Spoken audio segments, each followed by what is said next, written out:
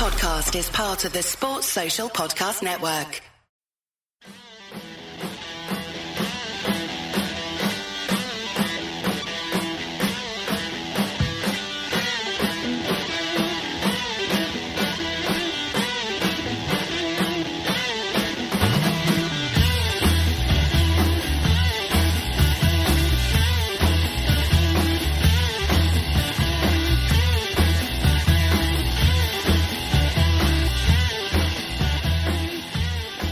Hi guys, welcome back to the Nina Kauser show. It was a lengthy international break and that game against Man United, I think everyone was kind of hyped up to it. It finished 1-1, plenty to talk about.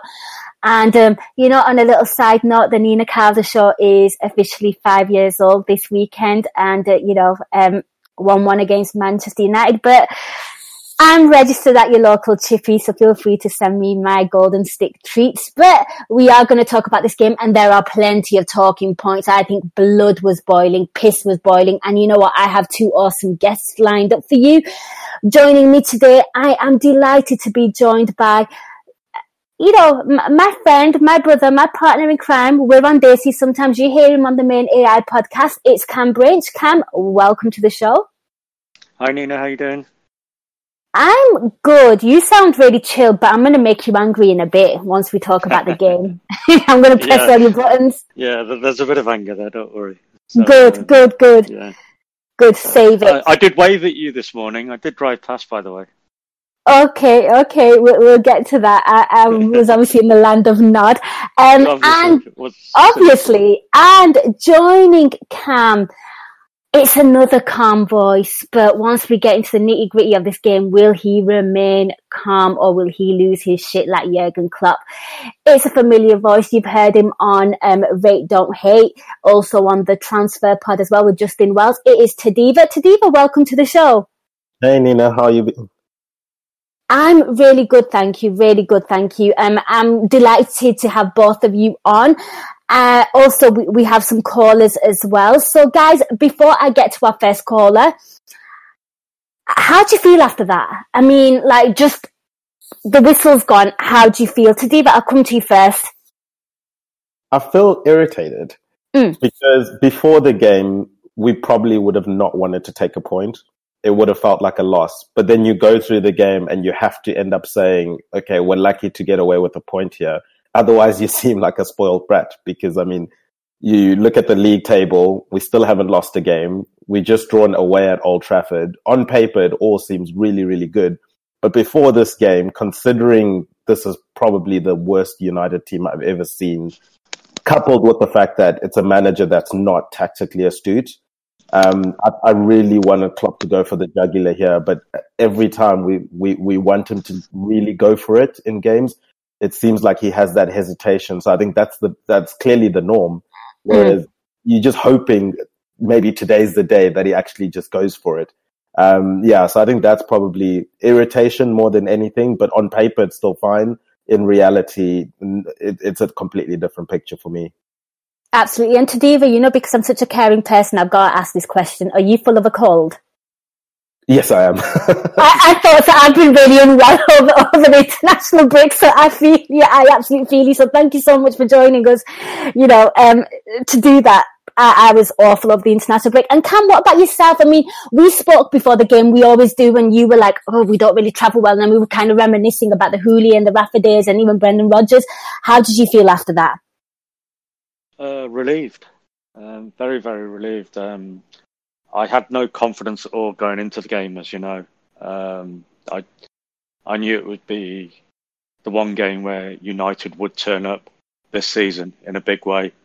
I know United had a really good result first game of the season against Chelsea, but because they were so bad, I just felt they would have nothing to lose today, and they showed that in the way they played. That wasn't the United we've seen all season, and it wasn't the Liverpool that we've come to expect. So to get a point at the end of it, you had to take that, especially with the way the first half was going. Nothing was going our way. We weren't playing well. We were really poor. We made them look a lot better than what they are, obviously. But to get a point and still be unbeaten this season is a big relief for me. Big relief.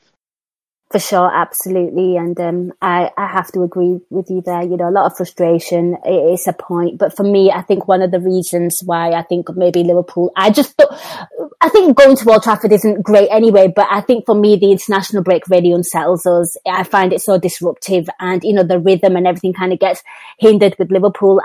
It wasn't the ideal game and fixture for Liverpool, but you know what, they got through it just about. But it's about the callers, and I don't want to hog up any more space. They probably have something really insightful to say, so why am I wasting my oxygen and breath? Let's give it to the people that actually love to talk on this show. First up, it is G's on Toast. Welcome back. Hiya, thanks for having me back again. It's great to be here. It's always great to have you, G's on Toast. I have a theory. I think you just make a load of random names and voices and just appear on the show. Maybe. There's a long story behind it. Yeah, there's a long story behind it, but I won't go into it right now. For sure. Okay. Well, of course, you know, this is a big game. What thoughts and points would you like to raise with Cam, myself, and Tadiva? Yeah. So, you know, obviously it was a really difficult game, and I didn't think we were very good at all, especially, you know, considering that we've had 8 wins in the first 8 games. You know, maybe we should have had Adrian back in goal. Maybe that would have helped. But anyway, I'm just joking on that one. I thought the biggest issue was, well, I mean, there's a couple of things I want to talk about. Daniel James, like his performance I find really annoying, because there was a couple of times when he went down on the, you know, a challenge, but nothing really to take him out all that much.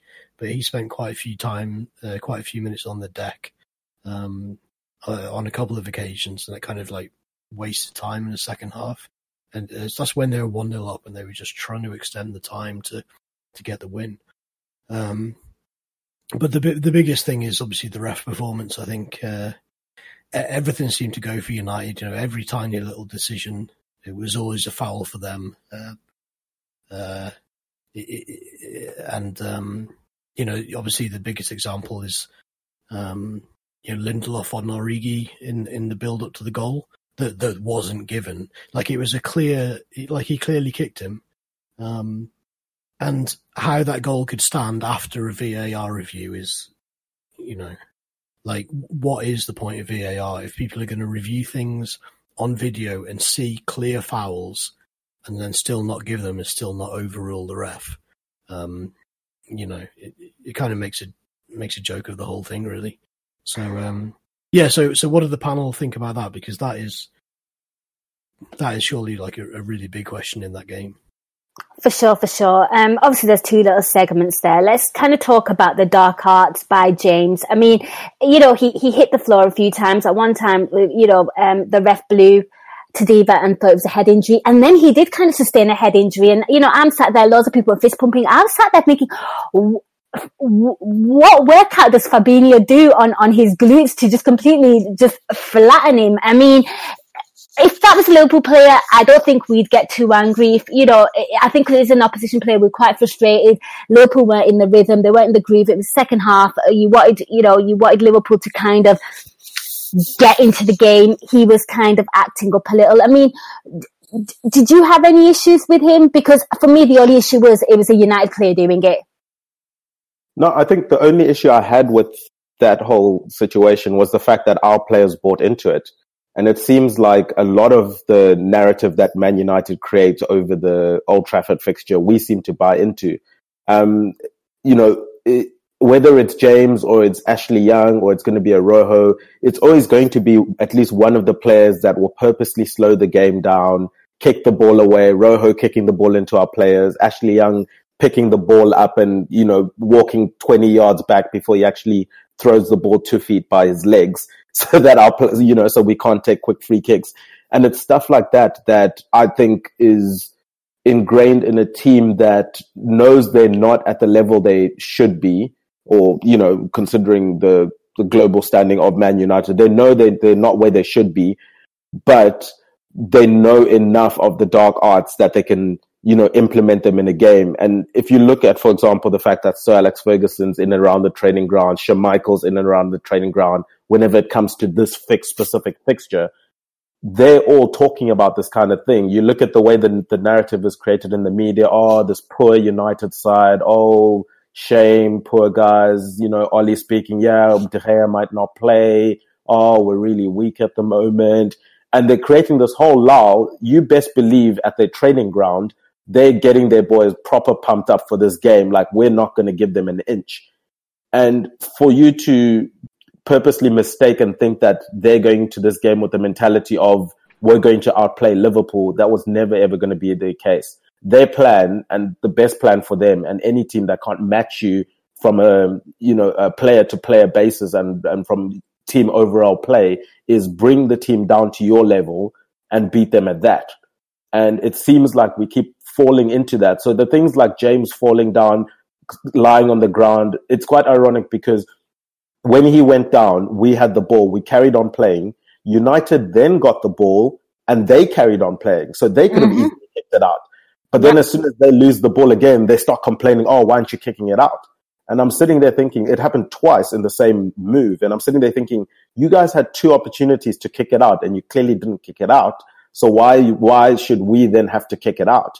And it's that kind of narrative that, I don't know, from a psychological perspective, if our players aren't quite getting that, maybe also, not necessarily having that. I don't know if it's having old players in and around the training ground, but having the Liverpool ethos of what exactly this game means. I don't know if this game means as much personally to the players as it does necessarily the fans, and whether or not that they're good and bad things with that. But I think that maybe the players get it more for Man United. And I think because they treat this game like cup finals, maybe that's why they get it more than our players at this point in our club's history. No, very interesting points there. And I like the fact that you kind of mentioned ex-United legends as well having a massive input before this game. Sam Evans is joining us on Discord, and he kind of typed, nah, no head injury, just smashed him, just winded him both times, I think. Even though he's Welsh, it's mad how much hatred I felt for him today.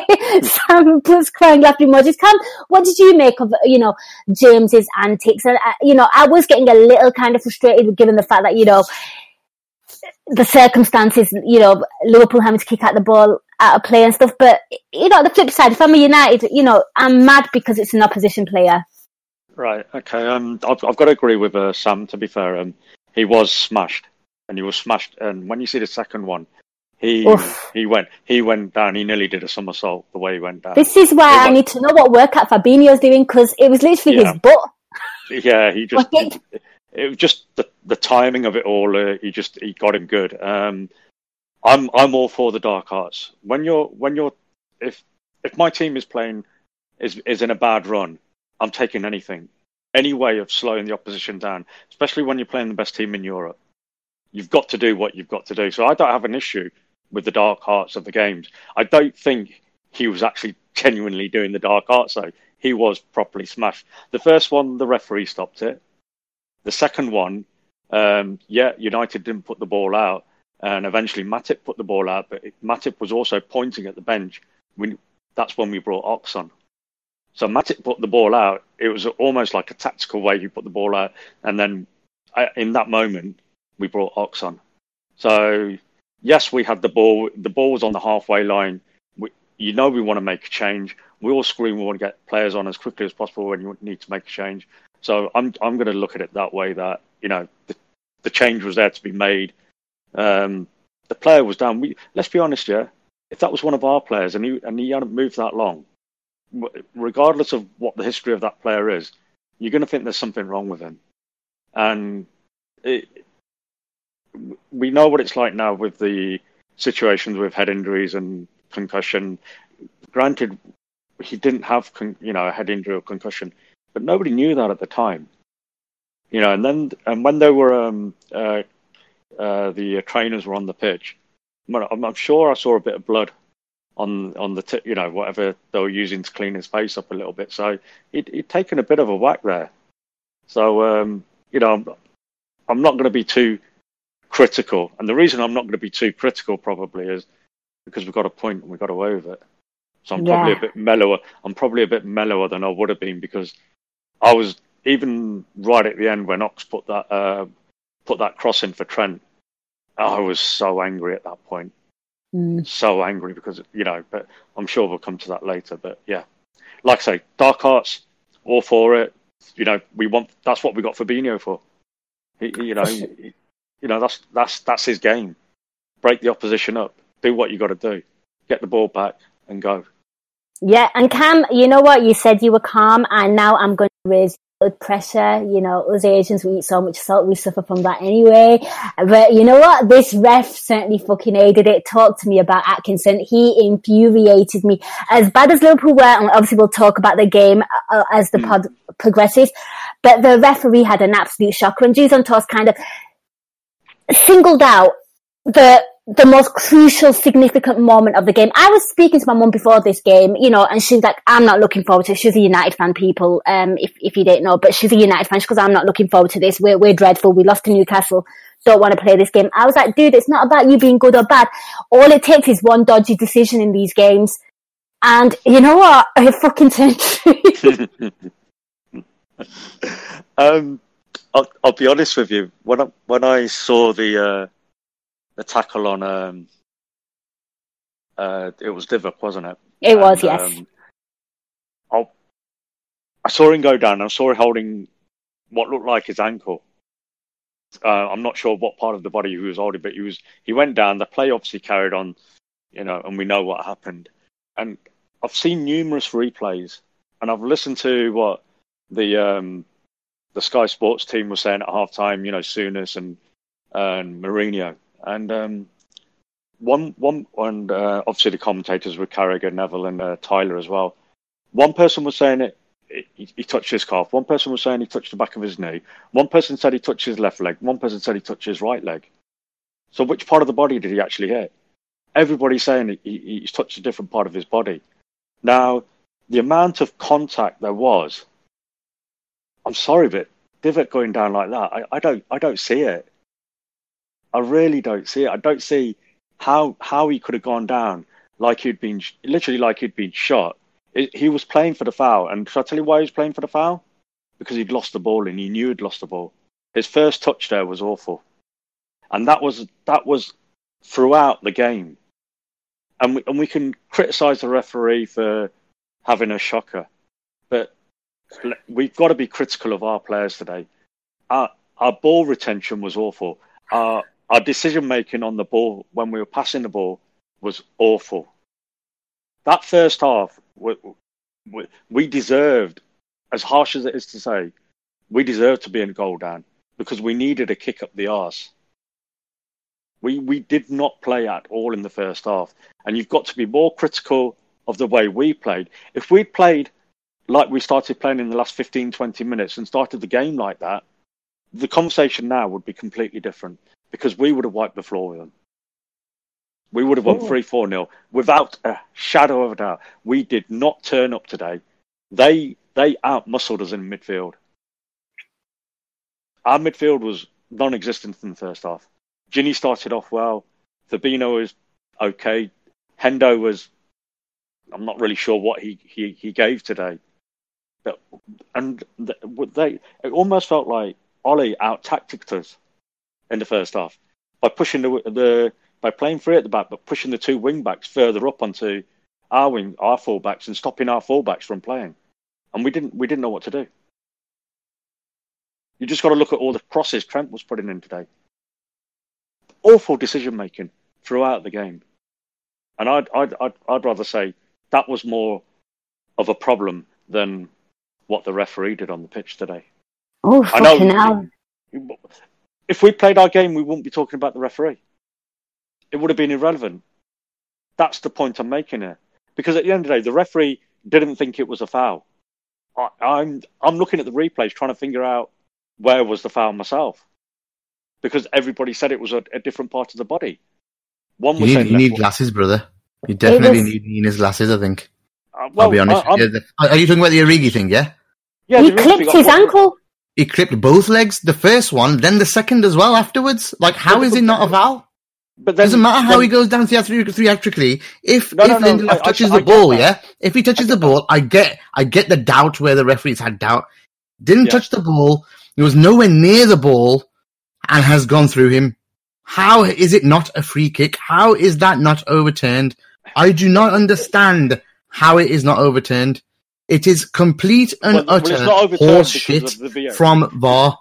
Yeah, it is, again, once again. That's the Premier League rules. It's not VAR. That's the Premier League, the way they're implementing VAR. No, it's not. It's the people, the referees that are running VAR have themselves decided, as Gary Neville said on commentary, they decided that they will very rarely overturn referees with VAR. But then it's not that's wrong. It's the implementation of VAR. It's the referees inside using the technology that are running it as an old boys club, right? Yeah. And I've been saying it. We've been saying it was wrong. We've been saying it was wrong from day one, even when we haven't been affected by it. Now we've been affected by it more. It hurts more, and it's going to come to the fore more because obviously we run a Liverpool channel. But to say it wasn't a foul, it's just not possible. It's not possible. Like I said, I couldn't figure out which part of the body it hit after watching all the replays. I wasn't sure. Even Gary Neville, who's the most biased bastard in the world, said that he touched one leg and then the other. I'll tell you what, let me bring Tadiva into this. He probably sat there and I'm sure he's got something to say as well. Tadiva, there's lots of talk about VAR. Gads has kind of mentioned it as well. We had a pre-chat before the pod as well, and I think that was the point that Gizon Toss was making as well. I want to get your thoughts on this because clearly at this point, I mean, Gizon Toss said it as well, what is VAR? To me, it might as well just be Insta stories where you just watch things back. You know, like there's the way the referees are kind of treating it is an absolute joke. The officials that are meant to kind of help the referee along the way. The replay is absolutely spot on, but the decision making is absolutely shocking. Talk to me about this. I think the simplest way to look at it is why don't we take examples of this, third eye or third referee type thing from sports that have clearly used it and shown that it's quite successful. We look at cricket, we look at rugby. Rugby's prominently in the eye right now as it's the World Cup. And if you look at rugby, it's simple rules like the referee and the third official, the TMO, their conversation is mic'd up. So every single person that's watching the game can hear exactly the thought process of why they're giving a specific decision. In football, we have no clue what that conversation is. Right, so they could be just deciding what they're having for dinner and then just decide, it's not a goal. We have no clue and no control. And at least in rugby, you can hear the TMO says, "Look, I think it was look at this angle. It's clearly a foul." The ref says, "Okay, I see from that perspective. I didn't think it was a foul." Then at least we know what the decision is and we know how they got to that decision. In football, there's no accountability in that sense. Also, in football, the issue is that with VAR, we're using referees that are involved in games week in, week out. They're the VAR officials. Whereas in rugby, it's a completely unbiased third person that's not involved in the refereeing pool of people that are going to be called up. And what that helps with is it removes that, that old boys group that everyone's speaking about, because you're no longer critiquing a person that could potentially be critiquing you next week. Because I think the issue that could happen is if it's Howard Webb upstairs and he's critiquing Martin Atkinson, and then next week Martin Atkinson is the one upstairs and he's critiquing Howard Webb. What if he, because we are humans, what if he now looks back and says, "I remember that one time when you took my VAR decision and, you made me look a fool on live TV in the biggest match in the Premier League season. So I'm now going to make you look a fool." I think that's the issue that we're having at the moment. There's no clarity. There's no accountability. And then also the fact that you've got people that are refereeing week in, week out that are part of that system. Now, in terms of referees union should be a totally independent, qualified referees that are not a part of the Premier League. They should be independent and in there and trained as refs, know the rules and brought in to do this. Totally agree. Yeah, and then if you look at the incident itself, I think the issue comes in that when you look at the way that Origi went down, right? Usually at this level of the game, the player himself, I think this is where you take accountability as a player. If you look at the way the ref was judging the game, he was letting a lot of things go. Well before the United scored their goal, he was letting a lot of things that I thought were fouls. He was letting play go on. So surely you have to, as a player, have the intelligence, especially with strikers. You get coached to know how to play against a referee. If you see that the ref is not giving soft fouls, then you stand a bit stronger. You don't go flailing down. Or, on the other side, if you see that a ref is giving, he's being a bit lenient, you definitely go down. There are some refs out there, probably, 7 out of 10 refs, that would be a foul against Origi in that situation. But if you look at the specific game, clearly the ref's thinking this is a big game. I want to let the game flow. I don't want to give yellow cards too early. I can see that was his mindset. So Origi should have the intelligence whilst you're playing as a striker to think, okay, I'm not going to get anything from the ref here. I have to be a little bit stronger. Whether or not it's the right decision for the ref to say it's a foul or not, I think that then goes to personal interpretation. But as the striker, you have to be a little bit smarter, which is why I might lean more towards Cam's side to say Origi should have been a bit stronger. Yet you can also see why people are saying it's a foul, because majority of refs would give that foul in any other Premier League game, but not this specific ref. With the way he was reffing the game, he was never going to give that, I don't think. Yeah, and it's quite interesting that you tie it in, because Cam was kind of speaking about, he was more angry at the performance than the referee. And I kind of felt like when I think Gags made the point as well, pre-pod, about how, how does that affect the players? And I think, Tadiva, you made that point as well. How does that affect the players when nothing's going your way? You've gone down to a dodgy goal. It affects your psychology on the pitch. It affects your decision making. You feel like you're out there on your own. You've got no support, no cover. The ref blowing everything, against you in favour of the opposition. And I think, I think the ref's performance did actually have a massive role in terms of how, how poor Liverpool were don't get me wrong, they were bad all by themselves, but I think mentally it does play a huge role. I'm going to bring G's on Toast in. He's probably sat there thinking, oh my God, they've forgotten about me. G's on Toast, I'll let you have the final say on this and then we'll go to our next caller. Thanks. Yeah. I can see what everyone's saying. The only thing I have to say in response to everything that has been said already there is that, you can see that Origi is trying to buy the foul a little bit, but he was kicked and Lindelof did not touch the ball, and therefore that must be a foul. And then later on in the game, Fabinho makes a challenge where, okay, he came in from behind, but he touched the ball whilst taking out his man, but he did get the ball, and he was booked for that. So therefore, Fabinho's challenge, because he touched the ball, was surely a better challenge than Lindelof's on Origi, and yet Fabinho get booked and Lindelof got nothing, and the goal stood, and that's not fair, I think. For sure. Well, thank you, G's on Toast. Yeah, cheers, thanks Nick. for having me. Thank you. Cheers, Nick. Cheers. Yeah, I'll actually call you by your real name as well. Cheers. Sorry, Nick. I don't know real names. Thank you, Gagan. G's on Toast, Nick. Right, I'll remember that, Nick. You call in, often enough. I'll probably speak to you more than my own mother, but that's another story for another day. Let's move on to our next caller. It is Saki. Saki, welcome to the show. Yeah, hello, can you hear me? Yeah, we can hear you. What thoughts and points would you like to raise with the panel? Okay, well, I'll just brush on the VAR one quickly because everyone's spoken about that, but he's basically kicked him in the leg, right, in our half. It's a foul. When the ball hit Mane's hand and that was disallowed, all of a sudden everyone understands that. With the Origi one, somehow it's a grey area. I don't understand that. I think the VAR lot are just not wanting to embarrass Atkinson today. And also, hello? Yeah, we can hear you. Still good? Yeah. Also, I just feel like the technical quality in the first half was disgraceful. Like, I don't know if they weren't warming up properly in the rondos or whatever, but it was just dreadful. Like, Firmino, he's my just favourite player, but what he was doing there was just terrible.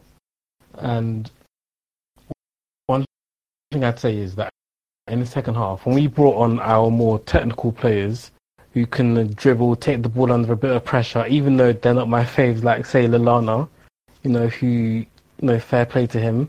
Like, when the moment came, he stood up and was counted, and Ox, even though he wasn't completely sharp, was able to carry the ball and just give us something extra. We improved a lot. And also, I want your thoughts on like the Henderson and Trent thing on the right hand side. Like, do you think that actually works? Because I think like both of them spamming crosses from the right hand side doesn't really work. Interesting points and a great question. It was something that frustrated me. And Cam, I'll come to you first on Henderson and Trent on the right-hand side. I've said it many a times. I feel like he occupies a lot of spaces that Trent naturally wants to run into, and it kind of stops Trent being that creative output. I want to get your thoughts on this because it kind of frustrates me, and it's something that I'm noticing more and more. I want to get your thoughts. I mean, do you feel like it's a bit of a hindrance having both of them two on that side?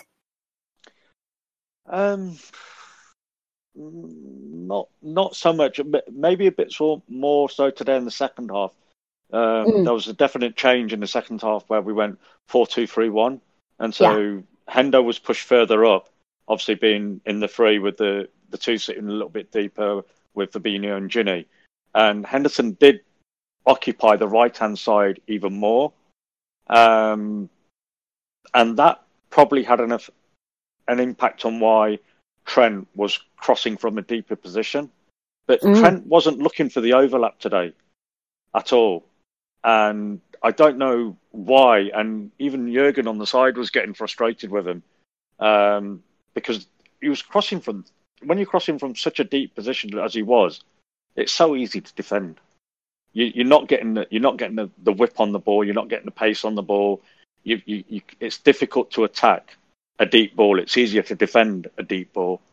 So it was definitely more noticeable in the second half. It wasn't so much noticeable in the first half because Henderson was playing more of the inside right in the midfield, and that did allow Trent the space. And Trent did get caught out a few times going further forward.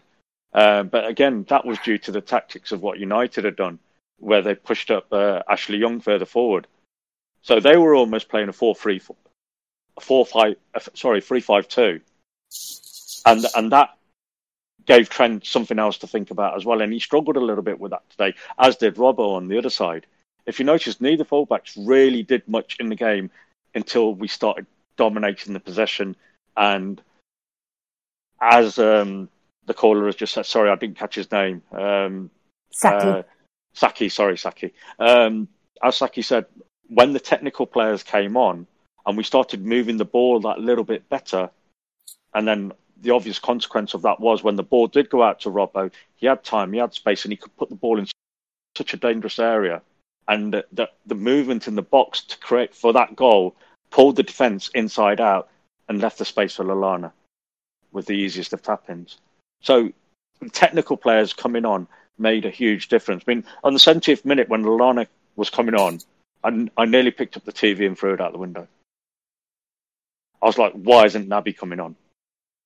I couldn't believe he was bringing Lallana on. I was, because he's offered nothing ever since, I can't remember when.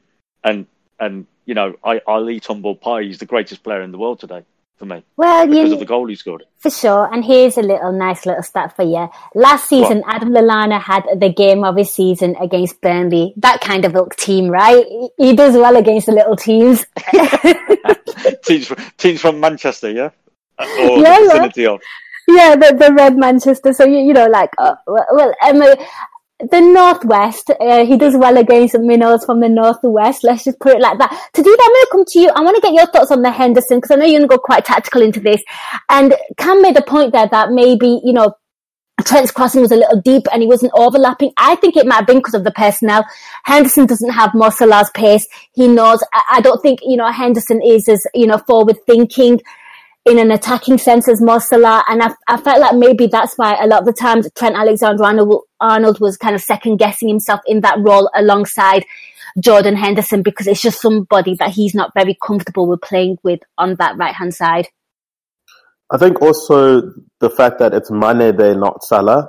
So, well, on paper as how the team was starting off. And yes, what Salah likes to do is he's obviously wanting to cut in on his left foot. So if you can sort of draw a picture for yourselves, you know, you have Salah cutting inside, you have Henderson moving wide to the position where Salah has just come from, and then you have Trent kind of split right down the middle of them. That's kind of how that plan, right hand side usually is meant to work. Now, if you have Mane there, or even Origi or Firmino there, they're not going to cut in like what what Salah likes to do, cutting inside. So all of a sudden, Trent doesn't have that gap right down the middle to run through, which is where he then gets free, because defenders start getting lost of who are they taking on and how do they take each player that's coming in from all these different angles. So if you now have Henderson stretching out to that wide right side, and you have either Mane, I thought I saw in most cases, was already cut inside before Henderson even got there. Mane was quite tucked in quite narrowly, or even Firmino when he was that side. So the defender's sort of sitting there thinking, oh, okay, then I'll just pick up Henderson, and the midfielder can just pick up Mane, who's already cut in a bit too early. And Trent now, he looks a bit silly if he tries to make a run down, bombing forward, because they can see him coming from a mile away. So I think that dynamic was a bit of an issue going on that side. But then also, obviously, from the whole tactical side of the whole team, if you don't have your front three, in terms of, we know the creativity that they bring as a trio. If you don't have that, then it's not going to open up the space for the likes of the fullbacks to get the freedom to go forward. If I'm marking Origi opposed to marking Mane, I'm not going to pay as much attention to Origi or pay as much respect, should I say, to Origi as I would to a Mane. So there's not going to be as much space for a Robertson bombing forward, and vice versa for, all the other positions and the different areas of the pitch. So I think if you know, or what I was hoping is, if you know that's going to be the situation, then maybe you try and change the point of attack from the wings, the fullbacks, which are very creative for us. And then you bring that point of attack more central. And that's when you then either have, an Oxlade-Chamberlain or a Keita partnered with one of the water carriers, which seem to be Henderson and Gini Wijnaldum. Whereas now we are still playing with water carriers, but we're not going to have enough space for our fullbacks to run forward, because our front three isn't going to be creating the same type of patterns. So I thought that clash, you kind of pick a struggle, dude. Like either you have the front three and allow, that the fullbacks are going to have that attacking freedom, or you acknowledge the fact that we don't have the front three creativity. So let's actually bring the creativity into midfield, have someone driving from midfield. Like United's defense could sit deep, and they didn't have to push forward, because they know Henderson and Gini aren't going to take a 25-yard shot. They're not going to drive at us at our midfield, dribble past one player and look for a killer ball if we push up, or if we don't push up, take a shot. But you could see, for example, when Trent came on, when Ox came on, he wasn't afraid to take a shot. That then now forces the defenders and the defensive midfielders to think, okay, we either have to push up and stop this guy shooting, or he's going to score a goal. And once they do push up, that's when it creates the space for our front players to then run into it. So I think we didn't quite get the balance right for the team. For sure. Saki, I'll bring you back in, let you have the final say. Final point for me actually is that Naby Keita for the goal just delays and sucks their defence narrow in to play in Robertson, to play that cross in. And I'd like to see a lot more of him, and on the game generally. Like, we were poor for most of the game, and still in a way could have won that, especially at the end where Ox scooped that ball into, who was it? Was it Lallana? And he just goes wide and it just overhits it. If that ball had gone in, or I think it was Trent actually, if that ball had been accurate, I think we'd have scored from there and could have nicked that. So I think you have to take it as maybe, I don't know, a point gained because of the poor early performances, but at home we need to batter them because I can't have them thinking that they're anywhere near us. You're so right, and we absolutely will, and they're nowhere near us. But Saki, thank you so much for calling. Really appreciated your question. Nice. Have a good evening, guys. You too. Take care. Can I just say make a point to what Saki made there? Yeah. He's absolutely spot on what he said about Naby sucking the United defence back in and leaving the space for Robbo, because the way he did, he looked like he was going to pass to Robbo first, then he looked like he was going to pass it back inside, and then the United defence, their right back Wan-Bissaka, I think it was, or whoever the right midfielder was on that side, suddenly got drawn in, and then he laid it out, and that little delay was just really, really good. It was really clever play from Naby, really clever play. Yeah, for sure. We looked completely different when the attacking boys came on, and we definitely looked more on the front foot. Right, joining us next, it's Sam Evans. Sam, welcome. Hi, Nina. I didn't realise I'd actually agreed to come on yet. You're right. My last minute sub, you met Adam Lallana. Get out there. You were expecting that. Yeah, you've just thrown me on. I like your style. It's a bit like what they should have done with Naby Keita after about an hour, thrown him on. But unfortunately, it didn't quite happen. No, it didn't. I missed some of the show, guys, right? So if I'm repeating a question, apologies. But my question was going to be, just ask the panel if you guys think the Klopp goes into these away matches against Man United a bit too conservative, or whether you think it's just one of those things that can happen with these games against Man U, because we all know it is always going to be a tough game, but my personal feeling is that maybe he should have gone for the jugular a bit more, and just wanted to get your feelings.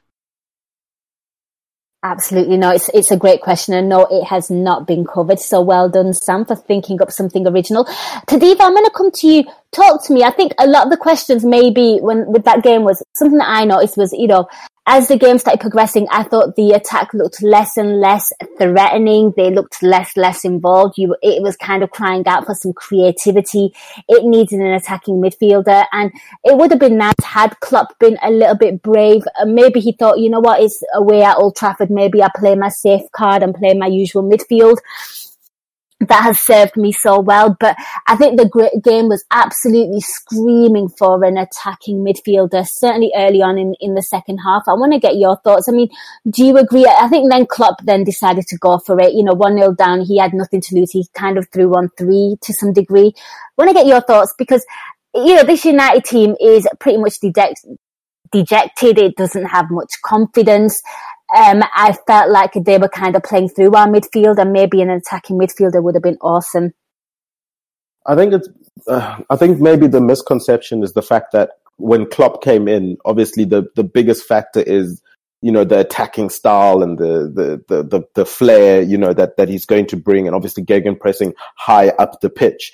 But I think, it was never going to be exactly like Dortmund for him at Liverpool. Obviously, different pieces, different budgets, and all those kind of different factors that come into it. If you look at him, the way he approaches these Old Trafford games, it seems to me that he's very comfortable with our defensive system. So he backs it so much that there's no way, or not there's no way, but I'm pretty confident Man United aren't going to score. So all I'm going to need is one goal. And I've got enough on the pitch to get me that one goal. And then more so when you're bringing, you're adding Alisson back into the system. The system doesn't, Gags can correct me if I'm wrong, but the system doesn't allow a lot of chances for the other team. And then if the other team isn't getting that many chances and you've got Alisson in goal as well, he's probably going to snuff out a lot of the small chances or the little chances that they would have had in any case. So yeah, I think, and if the stats will say today's game, for example, Tadiva, 0.91 or whatever it is for their XG, 0.57 of that is the goal that should be disallowed. Yeah. Right? So you're talking a 0.4 something XG at home for United. 0.4. That's relegation fodder bullshit teams that do that type of shit. That's Burnley at home, you know? And so it's exactly what you're saying. Yeah, and if you take into account, and I suppose you can jump in as well, is if you, Gags, as a statistician, if I was to give you those statistics before the game, would you have been happy to go into the game trying to win it 1-0 as a statistician? The thing is, right? I'm not a statistician really. I'm a data collector really, right? That's what I do. But when I look at it as what you're saying and analysis wise, what we always talk about now in UP is that there's a lot more than stats to this game. There is the intangibles that we never talk about, or the intangibles that we can't measure. And Old Trafford seems to be the one intangible thing that we can't measure for Klopp. So if you had said to me, would 1-0 be enough? I would have told you no. Exactly. Going on historic games and everything that we played there, how many times we played, even under Klopp. And I know, people were saying, Cam made a point earlier, doesn't matter about or history or whatever, but it does matter because we never get anything there. We never get decisions there. We never get referee performances. Nothing there. Everything would go against us on this day in every season. It usually does. It's once in 20 years that it'll go our way. Yeah, and again today goes that way. We were double better than them in XG, everything, but they managed to get a draw out of this game. And the thing is that the reason why I'm trying to pull that out of you is the fact that if you look at earlier in the season, there were a few games where Klopp did play the same midfield where we were asking for a more attacking midfielder, and somehow we pulled the result from those games. But when you then isolate Old Trafford and the fact that for them it's a cup final, this is their game. They know that their players are going to give an extra 20%. This performance that United have given, I bet you we're not going to see it for the next 3 weeks. The next 3 games that they play, they're not going to have the same energy that they give to this game. So you should be able to anticipate that that's going to happen. And with that extra energy that they're going to give, and with the fans knowing that we can derail Liverpool's season, we know we don't have anything else big to play for this season, the ball almost gets sucked into the net somehow.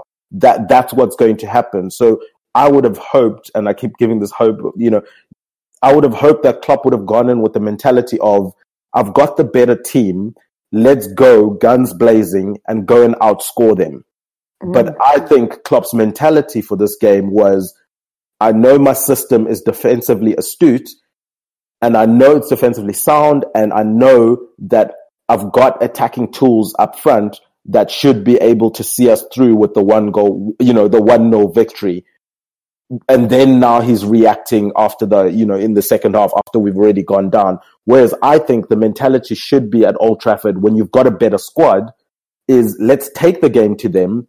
I know that if we had a proper, gunslinger old Texan movie shootout with Man United, I'm pretty sure 9 times out of 10 we would win this game. But it seems like we were being too tactical on that side. Interesting. Cam, I'm going to bring you in. Now, you've heard what Tadiva said, you've heard what Gag said, you've heard what Sam said.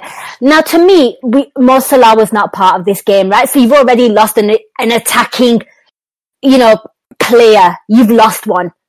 And I think, maybe he could have been a little braver in that midfield, thinking, well, hang on, I've lost, one of my aces in attack. You know what? I need to compensate for that, because everything was all balanced before. That midfield works with that attacking trio, because obviously you know what Mo Salah and Sadio Mane can do on the flanks. You know what Roberto Firmino does from the central aspect of the pitch.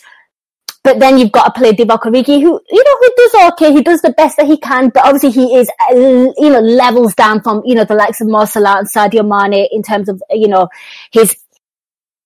his input into the games. I know he scores in big games, but it would have been nice had Jurgen Klopp been a bit more brave and had an attacking midfielder.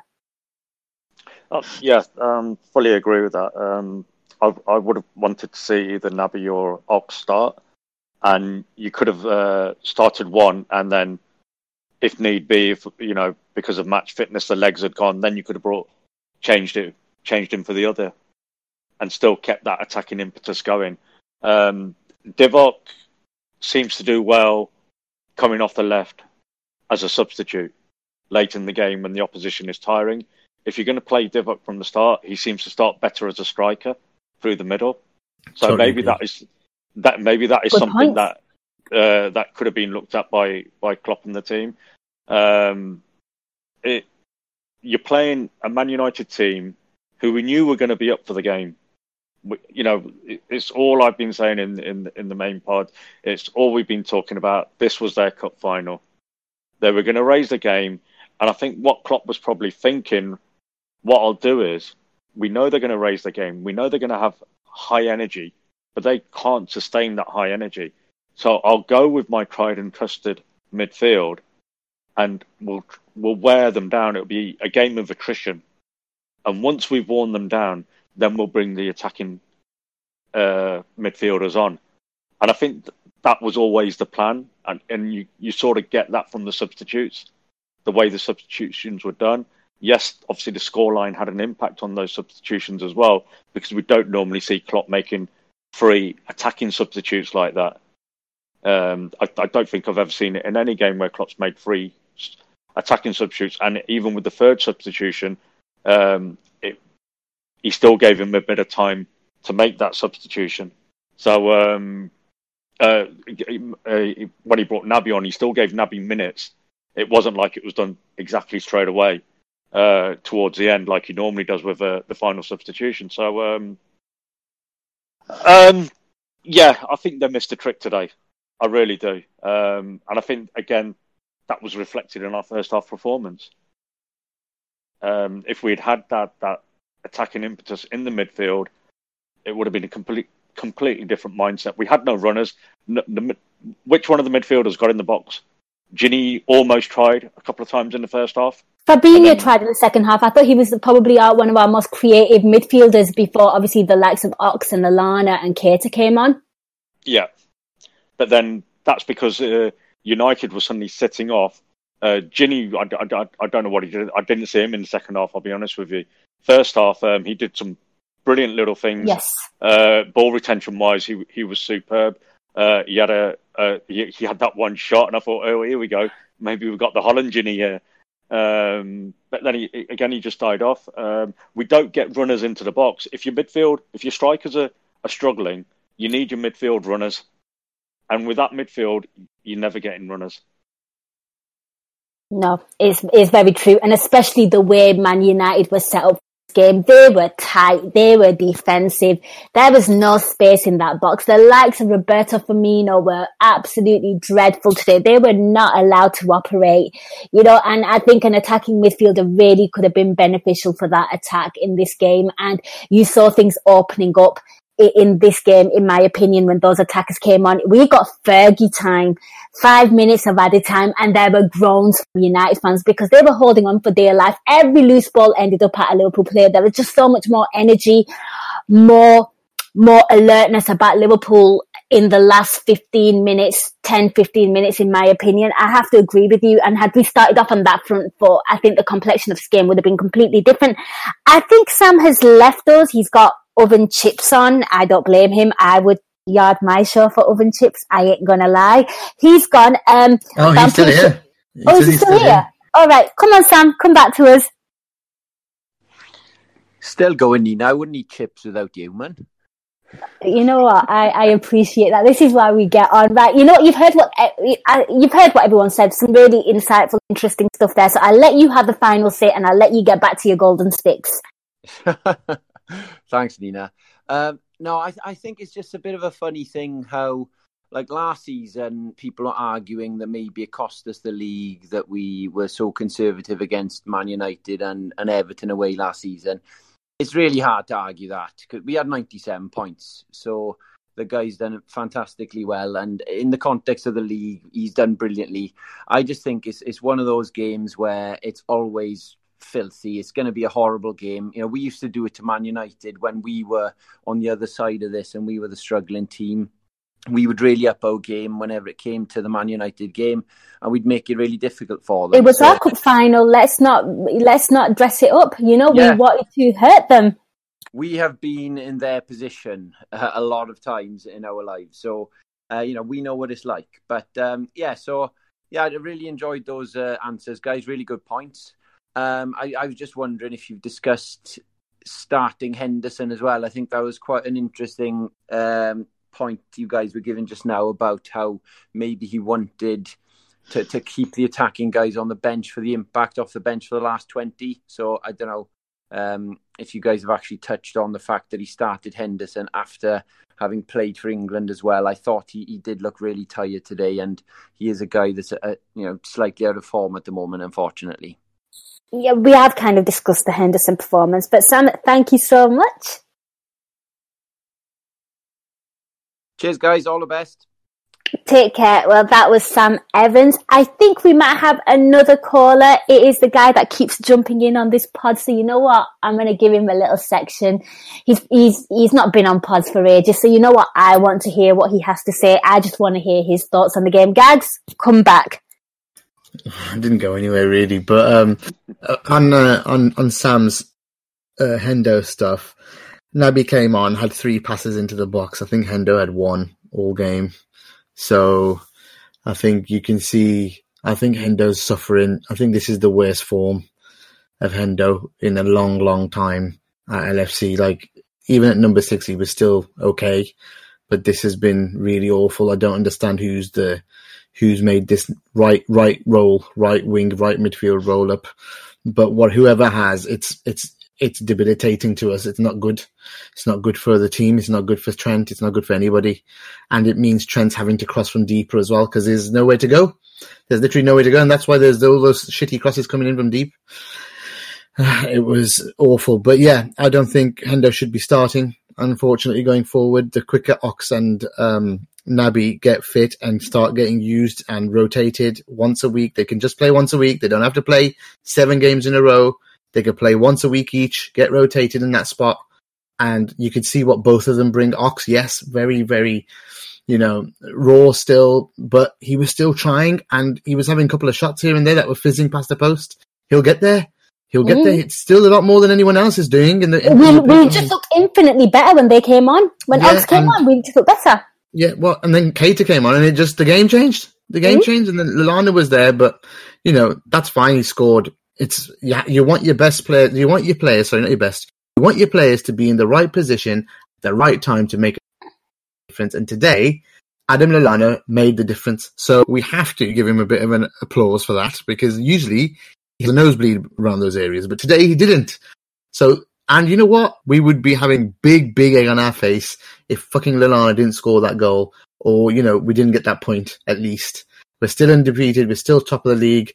Manx could go fuck themselves, thanks to Adam Lallana. So you know what? A big thank you to Adam Lallana today, because we've given him a lot of stick. Thankfully, he was there at the right place, right time. He played a little bit better after that goal. Before he was awful.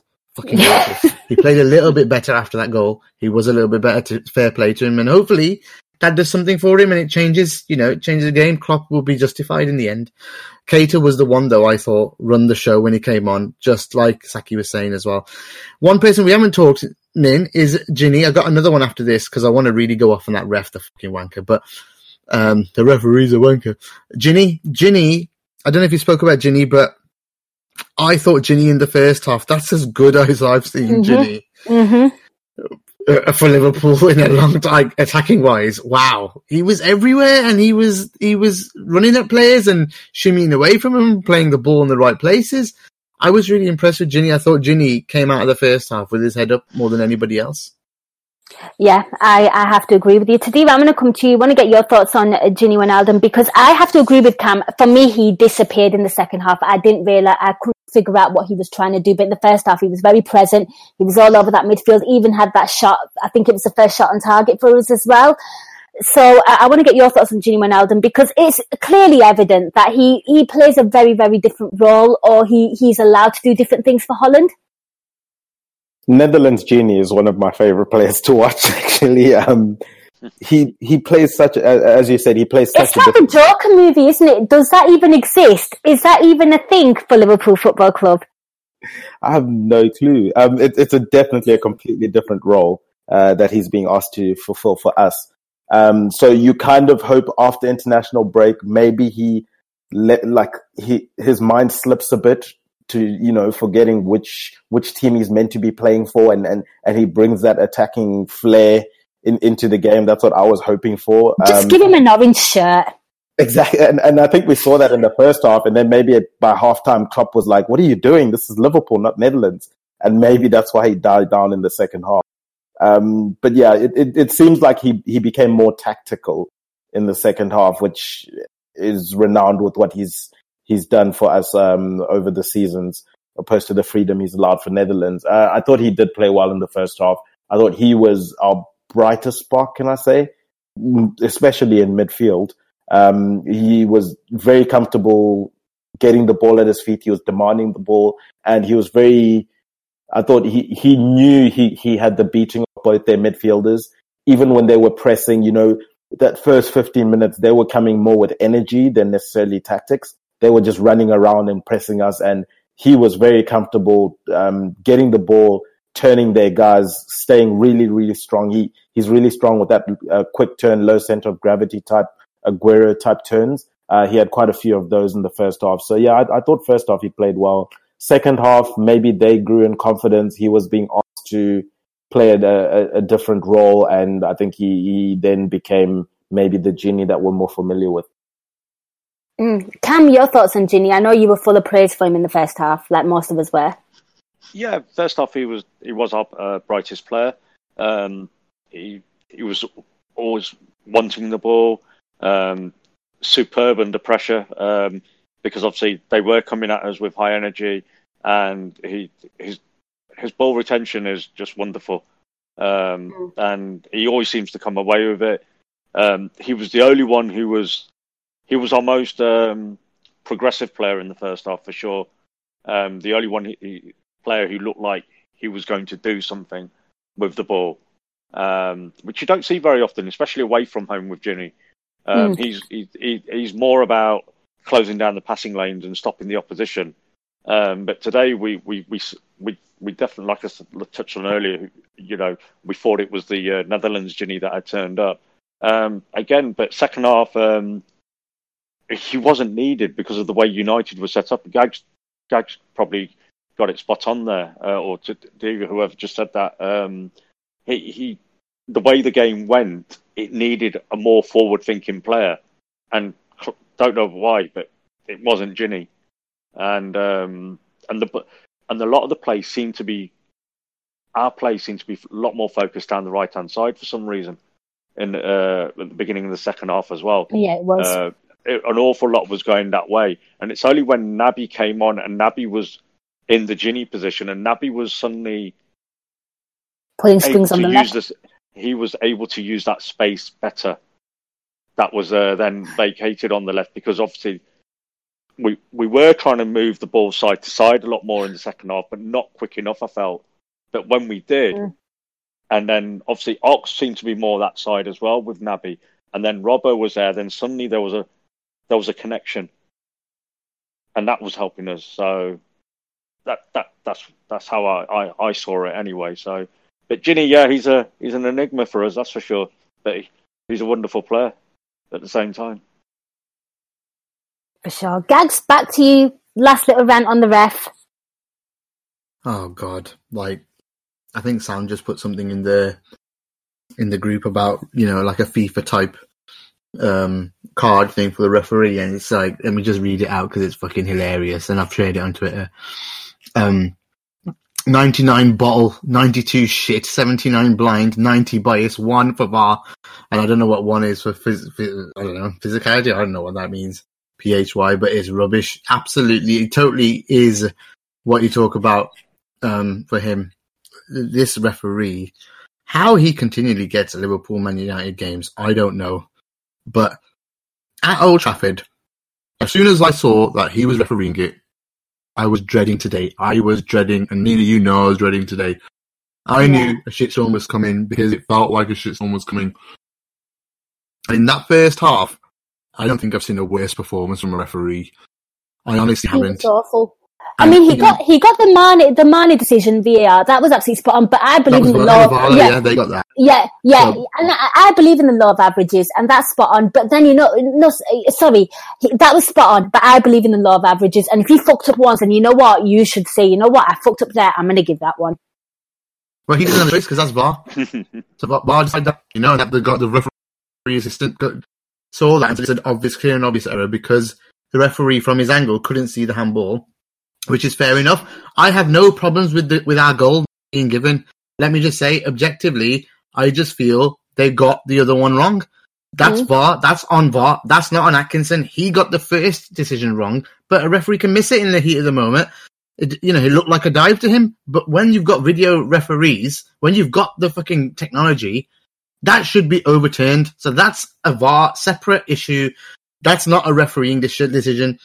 The referee made so many blatant, ignorant calls where he just left, fouls that we were getting fouled. He let them go totally. But then within a second, we make exactly the same decision and it's given.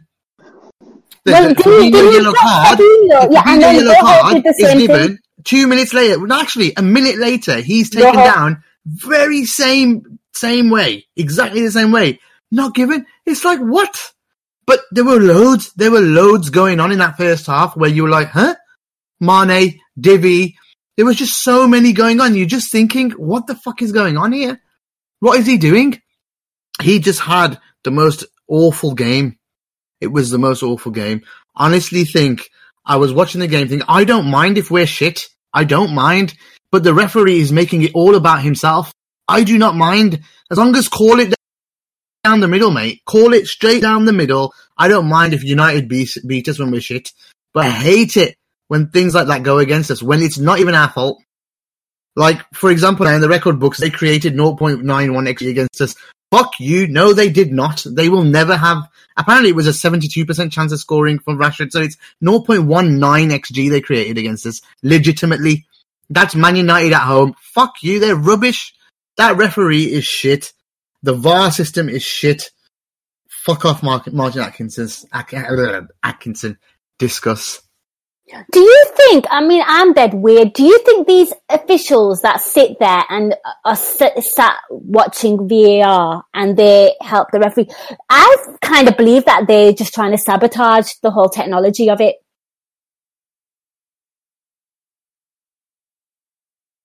I don't know. It's just how I feel. Why they're not using it properly. Well, the mentality, I think, Nin, is the fact that if you look at how Sky and the media interpret VAR, it's, this ref got that decision wrong.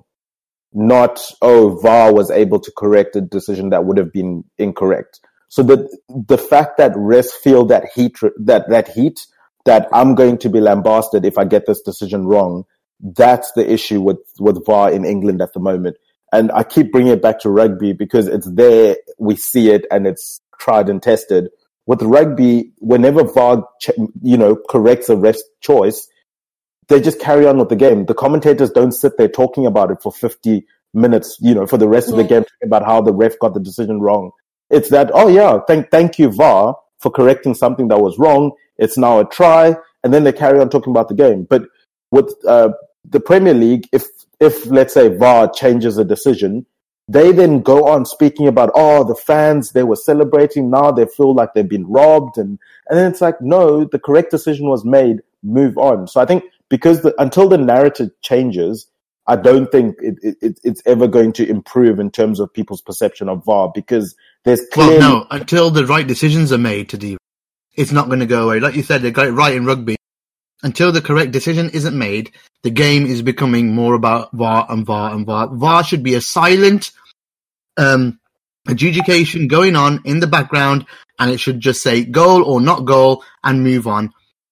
I think the point Tadib was trying to make is the refs are put under the microscope. It's the media setting the agenda against the referees or for the referees or for VAR or against VAR. Can I just say something on that, Nina? What I will say is it's not. I don't quite agree with that. The Premier League, the referees, they've made a rod for their own back here. with the decision that if it's not a clear and obvious error, they're not going to overturn it. That's where the issue is with VAR right now. Once they get away from the mindset, we should not be overturning a referee mistake, the VAR will continue to have these issues. The referee's made a mistake today. I'll hold my hands up. You guys have pointed out that he was fouled from, twice. Fine. Okay. If he was fouled twice, the referee hasn't seen it. That is then for the fourth official, whoever is running the VAR, to say, no, that was a foul. No, they should not be saying, well, because you haven't made an obvious mistake, we can't overturn it. Look what it's led to. It's led to a goal. That's why you have a VAR review. If he hadn't scored a goal, there wouldn't have been a VAR review. True. So it's not that VAR is the issue. Let's be clear on this. The VAR is just a visual aid. It's the implementation of what they're actually doing with VAR. If we go back to the 2016 World Cup in Russia, how many VAR decisions did we say were, oh my God, that was a terrible decision? How well was VAR run in the Russian World Cup? It was run really, really well. I think out of all the decisions, I think there was only one decision that created a little bit of a storm. But we're not talking about VAR after the World Cup in Russia, are we? Why? Because it was run better. And that's where we're at. Sam's just come up in the comments saying the problem is that the phrase clear and obvious error is subjective. But if it's subjective, if you can see it's an error, and you've got to overturn it then. If it's a foul, if a foul is a foul, you have to call a foul. You can't say, well, maybe it was a foul or maybe it wasn't a foul. That's what the referee's job is there for, to give a foul or not a foul. You can't say, oh, I'm not sure. But I think, back, I suppose, maybe to the fact that it's not mic'd, we don't know if they're asking the ref, did you see it or did you not? Did you see that as a foul or did you not? Mark Cotty said this on Euro Incision, that UEFA are offering transcripts, or, it's a conversation that he had with the officials at UEFA. I think it needs to be apparent. We need to know what the conversation that they've had. I think it's important. Because that would then that would make a lot of difference. Yeah, that would phrase that way. And then even, for example, with rugby, the ref either asks, he says, I've given a try on the on-field call is a try. So, for example, the Man United game, the on-field call is a goal for Man United. Can you give me any other reason why it's not a goal? Then VAR can step in that sense. Or the ref can phrase it and say, can you check whether or not it's a goal? Those are two completely different questions, because now you're phrasing it from the positive or, the negative, whether you're trying to prove a positive or a negative. And we have absolutely no, scope of knowing what questions are being asked. So there's no way we're able to accurately judge what's going on. I mean, I want to get your thoughts on this. I know very little about VAR in terms of the rules and things, because, I just feel like the rules are constantly changing. I mean, is there a scenario where, let's take Divock Origi's incident as an example. The official said he was fouled, but the ref chooses that it falls on deaf ears and does nothing about it. Is that a thing? Could that happen? Or do they have to follow the line of what the officials on VAR have said? No, because the referee, they aren't telling the referees to go and look at their decision again. That's one problem, right? Had they done that, he can actually have the balls to say, I got it wrong. But because they're making the decisions for him and telling him, nah, don't worry about it, it's all right, he's going to then give it. So once it goes to VAR, the referee's out of it. He's made the first mistake. It's gone to VAR to rectify the mistake. They're not rectifying it, so it's not VAR. Like Cam keeps saying, we keep saying VAR, VAR, VAR. It's the people that are working within it. Officials. It's the officials that are the old boys club. Fuck VAR for a second. The technology's not fine either. The frame rate of the televisions and all that isn't up to the standard of the fucking game, and what the cameras are recording. It's bullshit. It is so stupidly done. Listen to Under Pressure a couple of weeks ago, maybe 3 weeks ago, when they talk about it. It's just so stupid. It is so stupid. But anyway, that withstanding, because there could be like a 20, 30 centimeter discrepancy by those lines that they draw, which is crazy in this day and age in technology. But let's go with what you're asking. No, if it goes to VAR, the guys in the control center get a decision. They have a referee and an assistant in there to say what was the result. Was he right or was he wrong? What the problem is, Nin, they are too scared to say he was wrong. That's the problem. Because of the point that Diva said. Because, yeah, he's going to be a referee for the next one, and the other guy's going to be in the control center and say, "You fucked me over, bro. Now I'm going to fuck you over."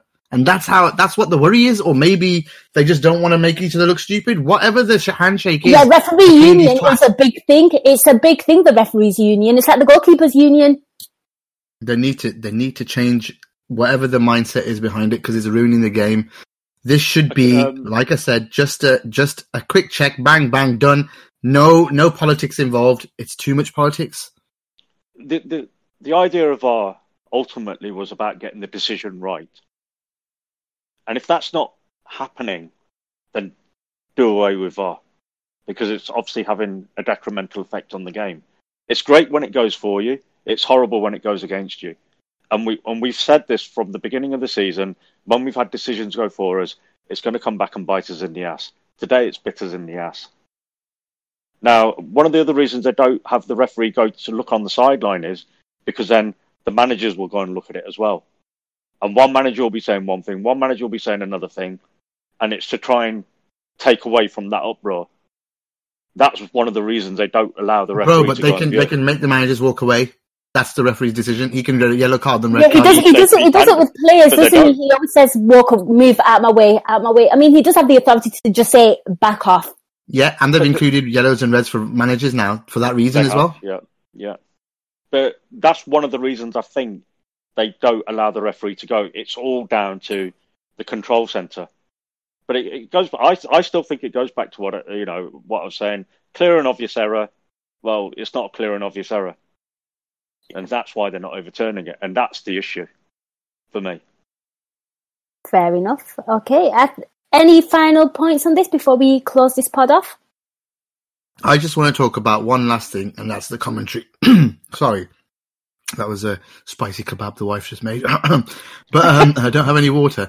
I actually think that the commentary of this game, if you want to talk about statistics, tactics, or whatever, go and subscribe to AI Pro and go listen to Dave, who's probably roasting the team, deservedly, by the way.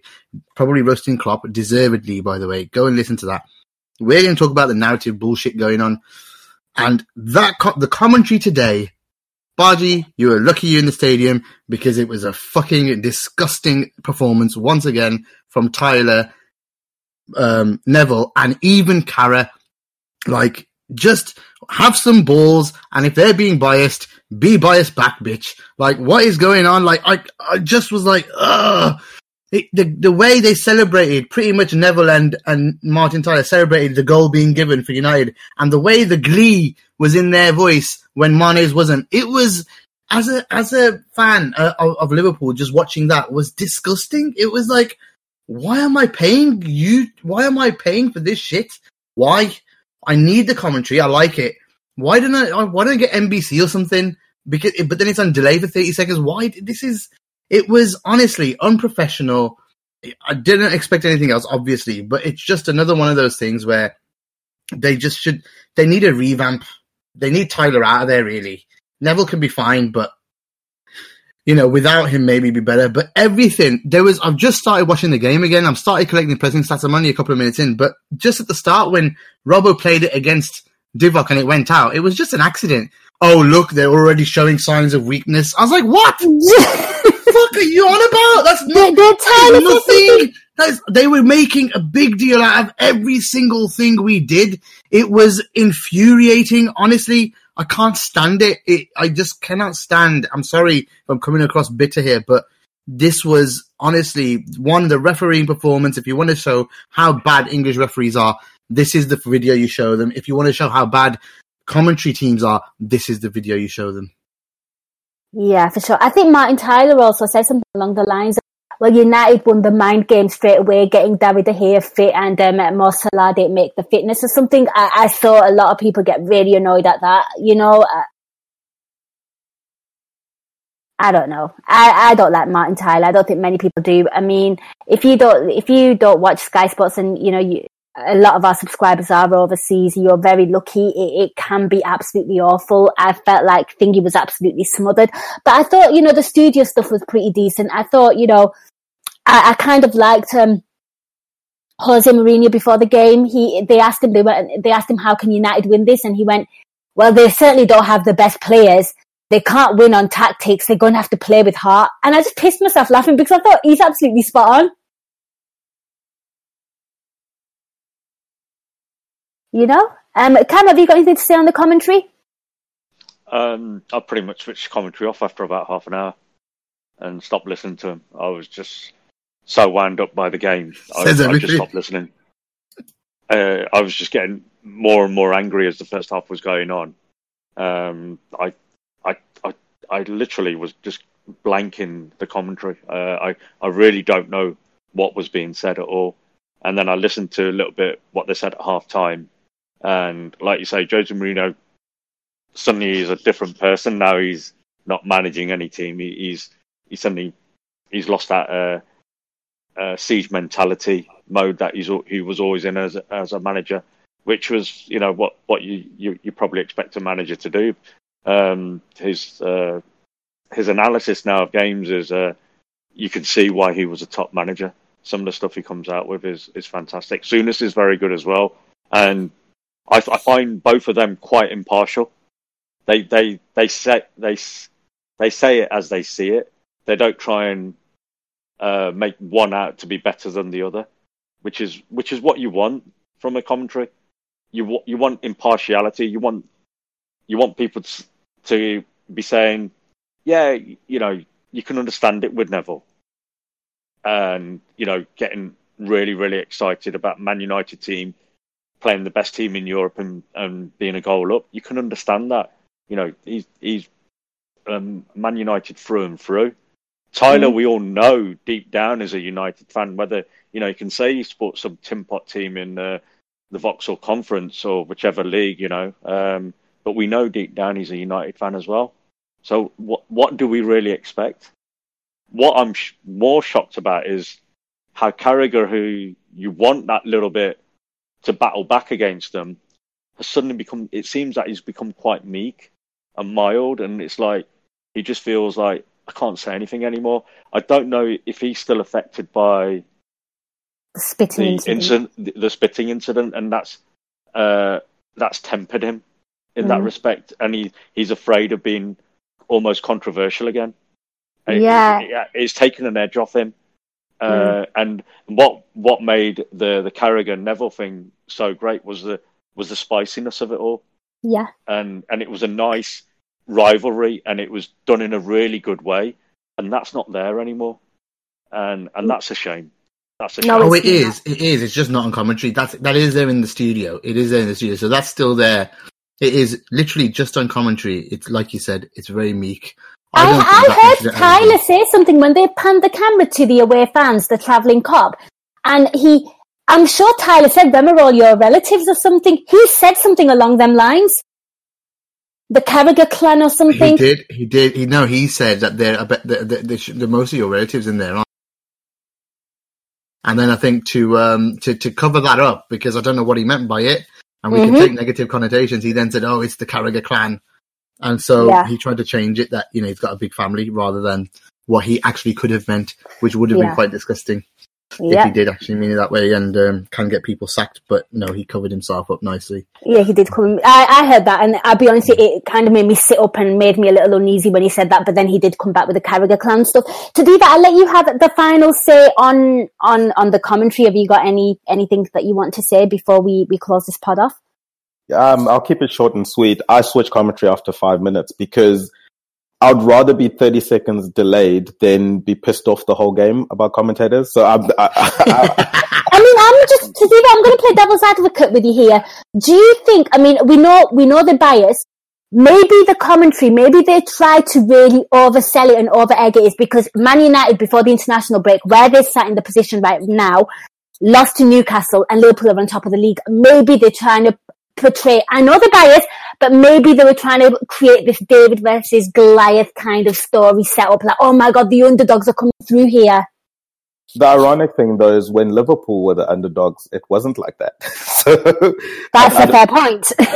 Now, but I think the issue with the Carragher situation is the fact that if we probably look, if we take a step back, the thing is Carragher's probably trying to be neutral in the situation, but because he's there with two, one definite Man United fan, one alleged Man United fan, but yeah, then he's going to come off more like he's not backing Liverpool. Whereas if he was there with another neutral commentator, he would have been fine for the game. But the issue then becomes, because we're already getting two people being on Man United's side in terms of commentary, you're hoping that at least someone goes to the Liverpool side to balance it out. But because he's neutral, it still gives the edge to the United fans. So I think that's the difficulty they're having there. But yeah, other than that, my commentary was great. They were neutral. Love it. Okay, I think we're pretty much done on the pod there. Guys, any final thoughts on the game? Anyone who deserves a man of the match? I mean, it'll be quite interesting because I know there was a lot of praise for Ginny in the first half, but is there anyone who you thought as a whole had a really good game? Tadiva, I'll come to you. Lallana. And you know what, Guy Drinkle fucking type that. You know what? Hilarious. Yeah, I'm not even going to justify it because I think he was the best Liverpool player on the pitch in terms of he was in the right place at the right moment when we needed someone to be in the right place at the right moment. And for all the stick that he gets and for, whatever opinion that you may have of him, the fact that he's in a Liverpool shirt and he gets a goal that, in a game where we didn't look like we were scoring, he gets to have his day on this specific day. He's man of the match for me. Whether or not it means it's changed my opinion on him, it may not have, but for this specific game, he's my man of the match. Fair dues. Okay, and what about you, Cam? Jordan Henderson. No, it's hard to disagree with Lallana, actually, just because of the goal. It was the get out of jail card, that goal.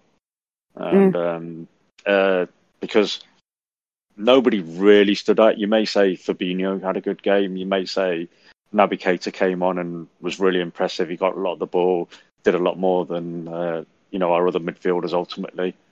But not enough time to say man of the match. But I think just because of the goal, I'll probably have to give it to Lallana as well.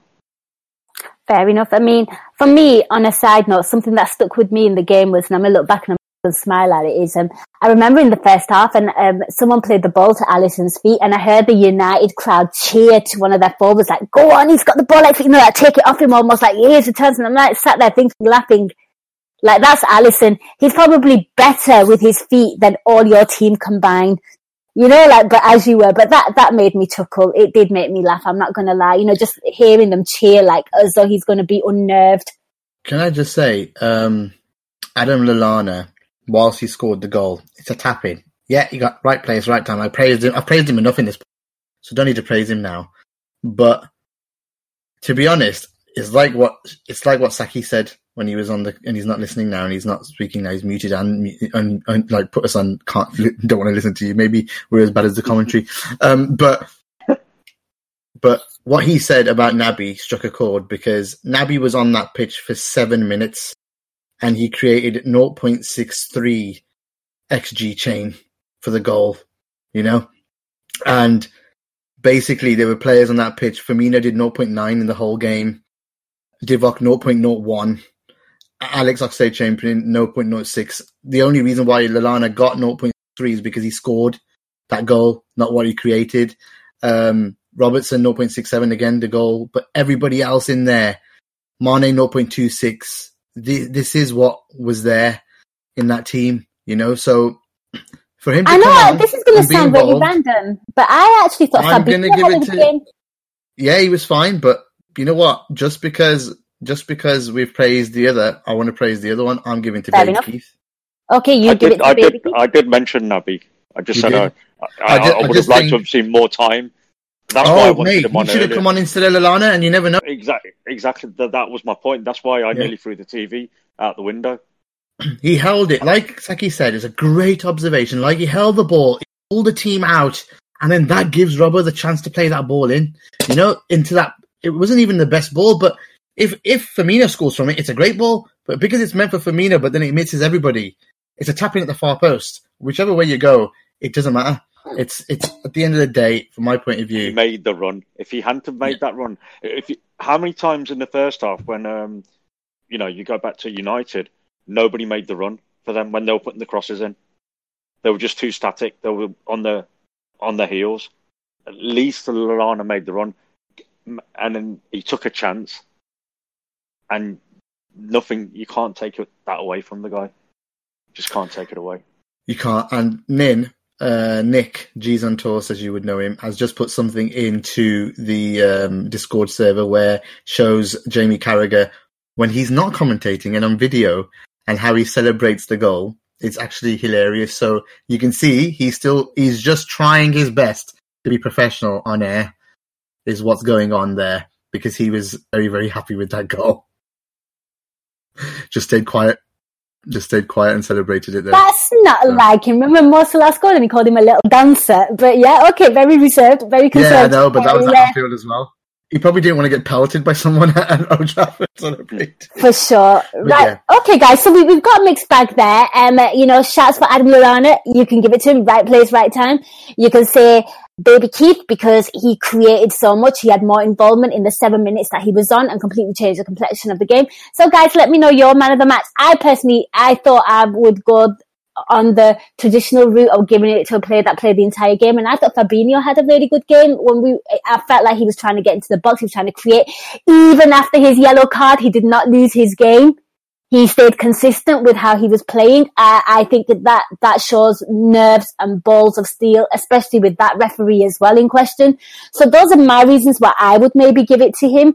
But Guy Drinker goes Rojo for letting Lallana score, actually. That's another shout as well. Guys, let us know who's your man of the match. We'd love to hear your thoughts.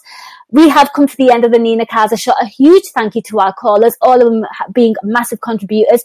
Thank you to everyone that listened.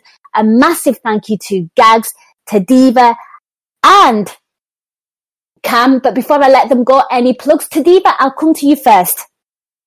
I think I'm going to be recording Rate Don't Hate tomorrow. So the subscribers, please do get your ratings for all the players in. I think it's going to be a really, really interesting podcast tomorrow. Interesting. Oh, we have a late entry for man of the match. Steve Pizza, happy 5th birthday, Nina. Great pod. You have our man of the match in that honour. I'll take it. I'll take it all day long. It's not every day I get that. Just kidding. Cam, what about yourself?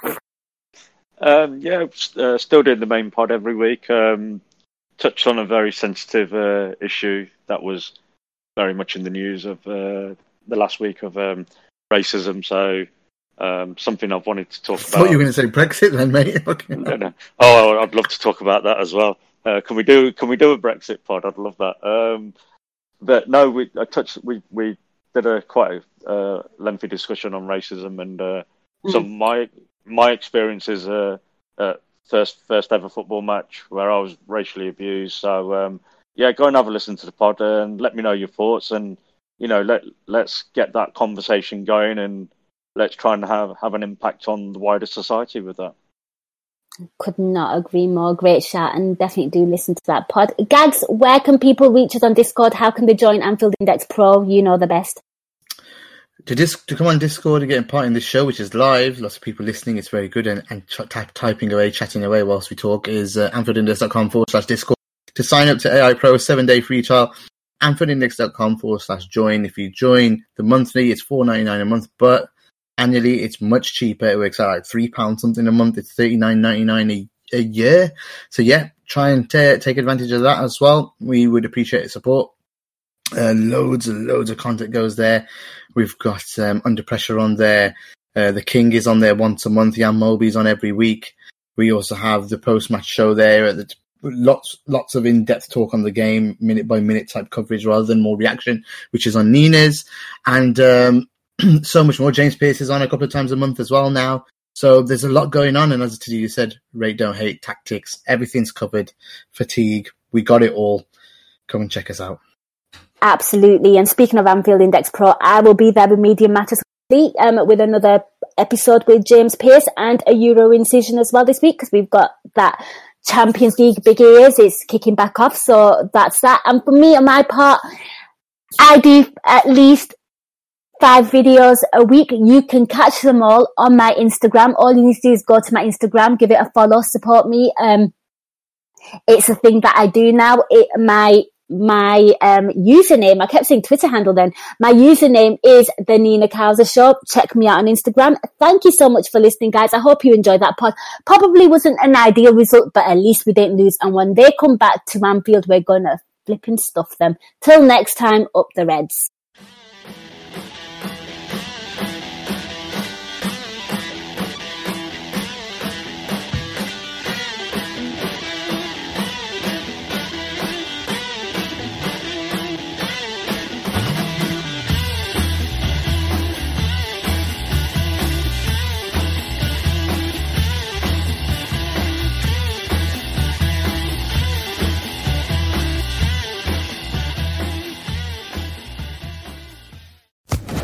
Social Podcast Network.